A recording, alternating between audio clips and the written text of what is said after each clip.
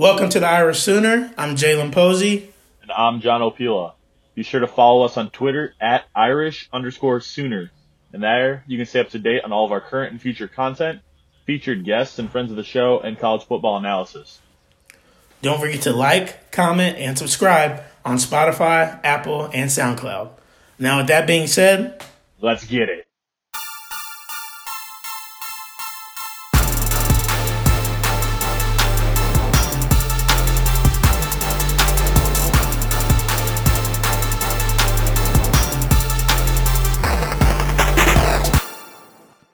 Hey guys, welcome back to the Irish Sooners. JP. And Opie, JP, how's your week been so far? It's been good, man. It's been good. School side, we've been dealing with some been busting some heads for some infractions, if you will. But besides that, it's been fine. Still waiting on this election to just be over, to be honest. But here we are. But, the perks of working in education, right? Yeah. But I don't know. Neither of us really planned on seeing each other today or recording an episode today. But, boy, are we glad we did. We actually just finished up an interview with Ryan Harris, who used to play football for the University of Notre Dame. Also played 10 years in the NFL. Jay, any thoughts on it before we kind of get into that interview? No, it was definitely some great insight, especially for our Notre Dame fans out there, but even non-Notre Dame fans, just to hear Ryan and his journey, where he's been. He got great analysis of Notre Dame and kind of how they're different this year from maybe typical Notre Dame teams, and he even gave us a great Peyton Manning story that you'll have to listen to find out what. So it's a great time. He did indeed. So with that being said, I think, like Jay said, you guys are going to really enjoy this. For both the Oklahoma and Notre Dame fans, it's a very insightful look at this weekend's matchup between number 1 Clemson and number 4 Notre Dame. So with that being said, roll the interview.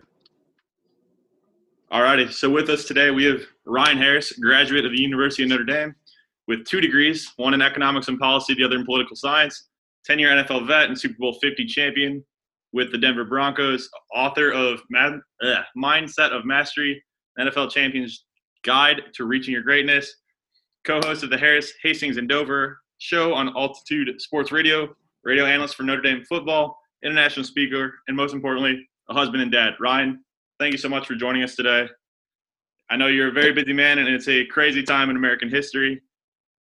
So, hey, great to be here, John and Jalen. Thanks for having me. Thank you. Of course. So let's get right into it. I know you were very heavily recruited all throughout the process. What kind of flipped that switch for you that made you want to come to Notre Dame and spend 4 years in South Bend? Well, one, my parents said I couldn't go to Miami. That was the beginning of it. But really the beginning when I took an unofficial visit to Notre Dame. Still have not met this person to this day, but they beat Michigan at Notre Dame. And while I'm on the field, 17 years old, so this older gentleman, middle-aged guy, taps me on the shoulder. He says, "I know who you are. I know why you're here. And when you come to Notre Dame, you're more than a number. You're part of the family." And I was like, whoa. And he just walked away. And I also noticed that when I talked about my top 5, it was Notre Dame, Miami, Michigan, Stanford, USC, that people were always like, "Oh, Notre Dame." And I was like, well, I mean, did you hear Stanford and, USC and Michigan? So there were things like that just gave me a push. And then I wanted the challenge to succeed in the classroom. I want to compete at everything I do. And if I'm going to go to school, I want to go to school, and I want to go to the best school. If I'm going to play football, I want to play on the best team against the best competition. I'm not afraid of that moment. And that's what's unique about Notre Dame graduates and Notre Dame athletes, which are typically 98% graduates, is that you can go to the Alabamas, Michigans, USCs, but you choose to come to Notre Dame to create a better future for your family, not just yourself. Awesome. So I know you just mentioned wanting to be the best and play with the best and compete against the best. Obviously, huge week for Notre Dame with the best, number 1 Clemson in town. We were both in Arlington for the last time these 2 teams matched up. What do you see that might be a little different from the last time these 2 teams faced off in the 2018 Cotton Bowl? Well, two big differences everyone's going to see is one, Notre Dame's defense is incredible. I mean, Clark Absolutely. Lee has held 31 of 32 opponents to under 30 points. I believe they've allowed 2 touchdowns in the last 3 games, and they have the best linebacker in the country in Jeremiah Owusu-Koramoah and the best safety in the country in Kyle Hamilton, who's just a sophomore. That's not even speaking to Dalen Hayes, a graduate who's on the team, who they call Coach Hayes because he's been around for so long. But he's really he had 2 sacks last week in Atlanta Fantastic against game Georgia. last week. Against Georgia Tech. Tech, yeah. And one of the things that talking with Clark Lee, he wants his guys to understand why they're calling things defensively, and he simplified their scheme to allow guys to play faster, and has really found a response specifically this year. And then number 2, Notre Dame has the best offensive line and best run game in the entire college football landscape. Sure, there may be other teams who have more yards. They're averaging 260 yards per game rushing. They went against the number 1 rush defense in Pittsburgh and still had 120 yards rushing. They have 3 first-round picks on that offensive line. And Kyron Williams is a fantastic running back. Chris Tyree has speed Notre Dame hasn't seen at that running back position for 2-3 decades. So their offense is completely run dominant, and that's something when I watch the film, Clemson leaves a lot of toughness and stoutness in that middle of the defense that they're used to having, that fans are used to seeing. That's just not there this year. They have a freshman starting at the 3 technique. That's tough. I don't care how good that freshman is, especially when you consider he's going against future NFL players as it is O-line U. Right. Yeah, absolutely. I know that run game in the Cotton Bowl was a little sluggish for Notre Dame. Couldn't really get it going, and made Ian Book have to go through, Brandon Wimbush have to go through the air constantly in that game. So, yeah, it's going to be definitely going to be a different game this year. And Ian Book still has to play well, but listen, he's getting the ball off in about 2.5 seconds on his passes, and he's really developed the chemistry between Ben Skoranek, transfer from Northwestern, and also Javon McKinley. So he's and Michael Mayer is, I mean, from tight end U and O-line U, I mean, Michael Mayer is the first freshman to catch a touchdown pass since Kyle Rudolph in 2008. And Michael Mayer reminds me of a Rob Gronkowski. He's a freshman. He just gets better every week out of Kentucky, and he's going to put on a show Saturday night. Absolutely. No, this group of tight ends is impressive, and they keep getting better every week. Last time a number 1 team came to South Bend, you were on the field.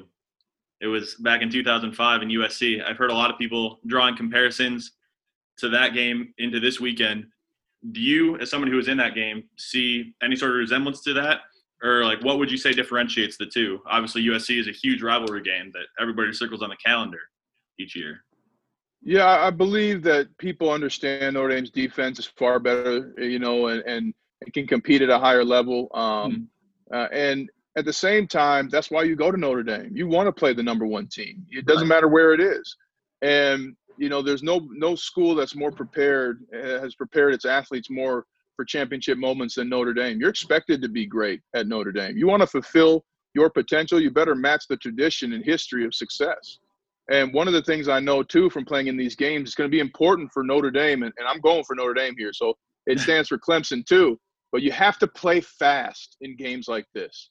It's so easy to think about the game that other people are watching. You've got to play the game that you're in. And that may sound, like common sense, but, common sense is rare these days, and it maybe has been rare always. But playing fast plays you through your nerves, through your excitement, and allows you to depend on your preparation and instinct, and that's how you win big games. Absolutely. So going off of that, I heard Coach Kelly yesterday in his press conference, or 2 days ago, said that even if they go all in on this game for Clemson and expound all their resources, Boston College is still waiting right around the corner. Nobody in the country should know Clark Lee's defense better than the man under center for Boston College and Phil Dracovic, who just spent 2 years as a backup quarterback here. Do you see that Boston College game potentially being problematic if Notre Dame survives Clemson here and escapes with a win?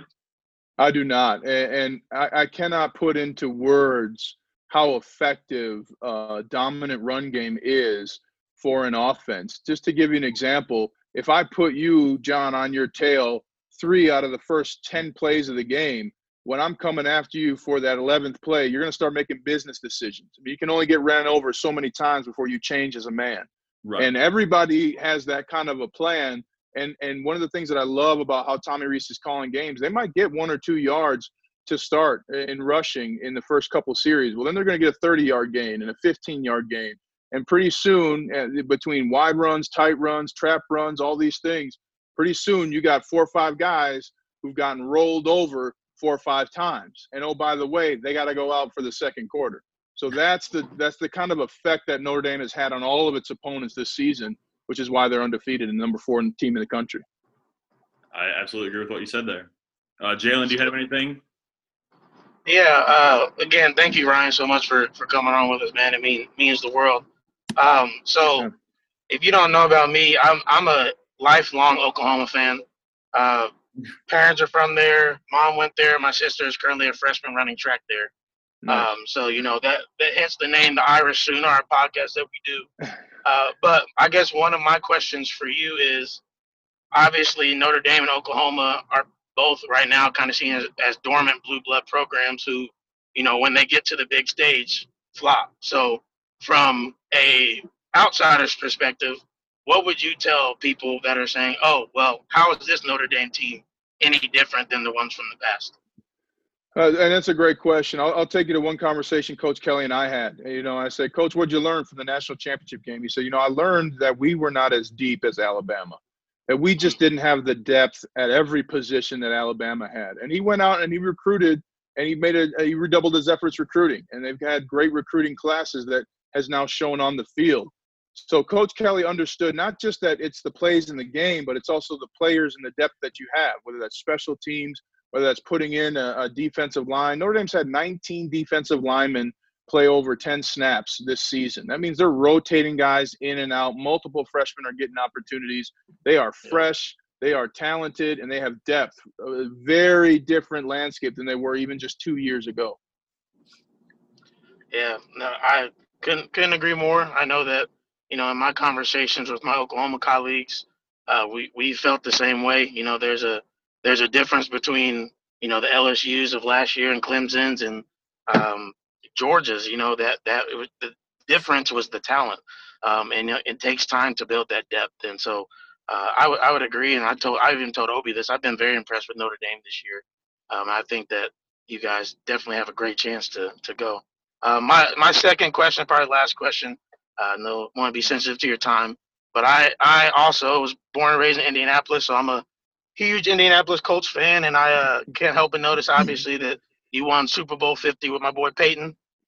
So if you do you have like a crazy or just even regular Peyton Manning story you could tell us and the listeners? Yeah, I mean, the greats worked so hard. I remember I was in the weight room, and quarterbacks, if people don't know, you lift with your group, right? So linemen lift together, quarterbacks, things. So we're doing a workout, and there's a bench press in that workout where one person's benching, the other person's spotting, the other one can rest.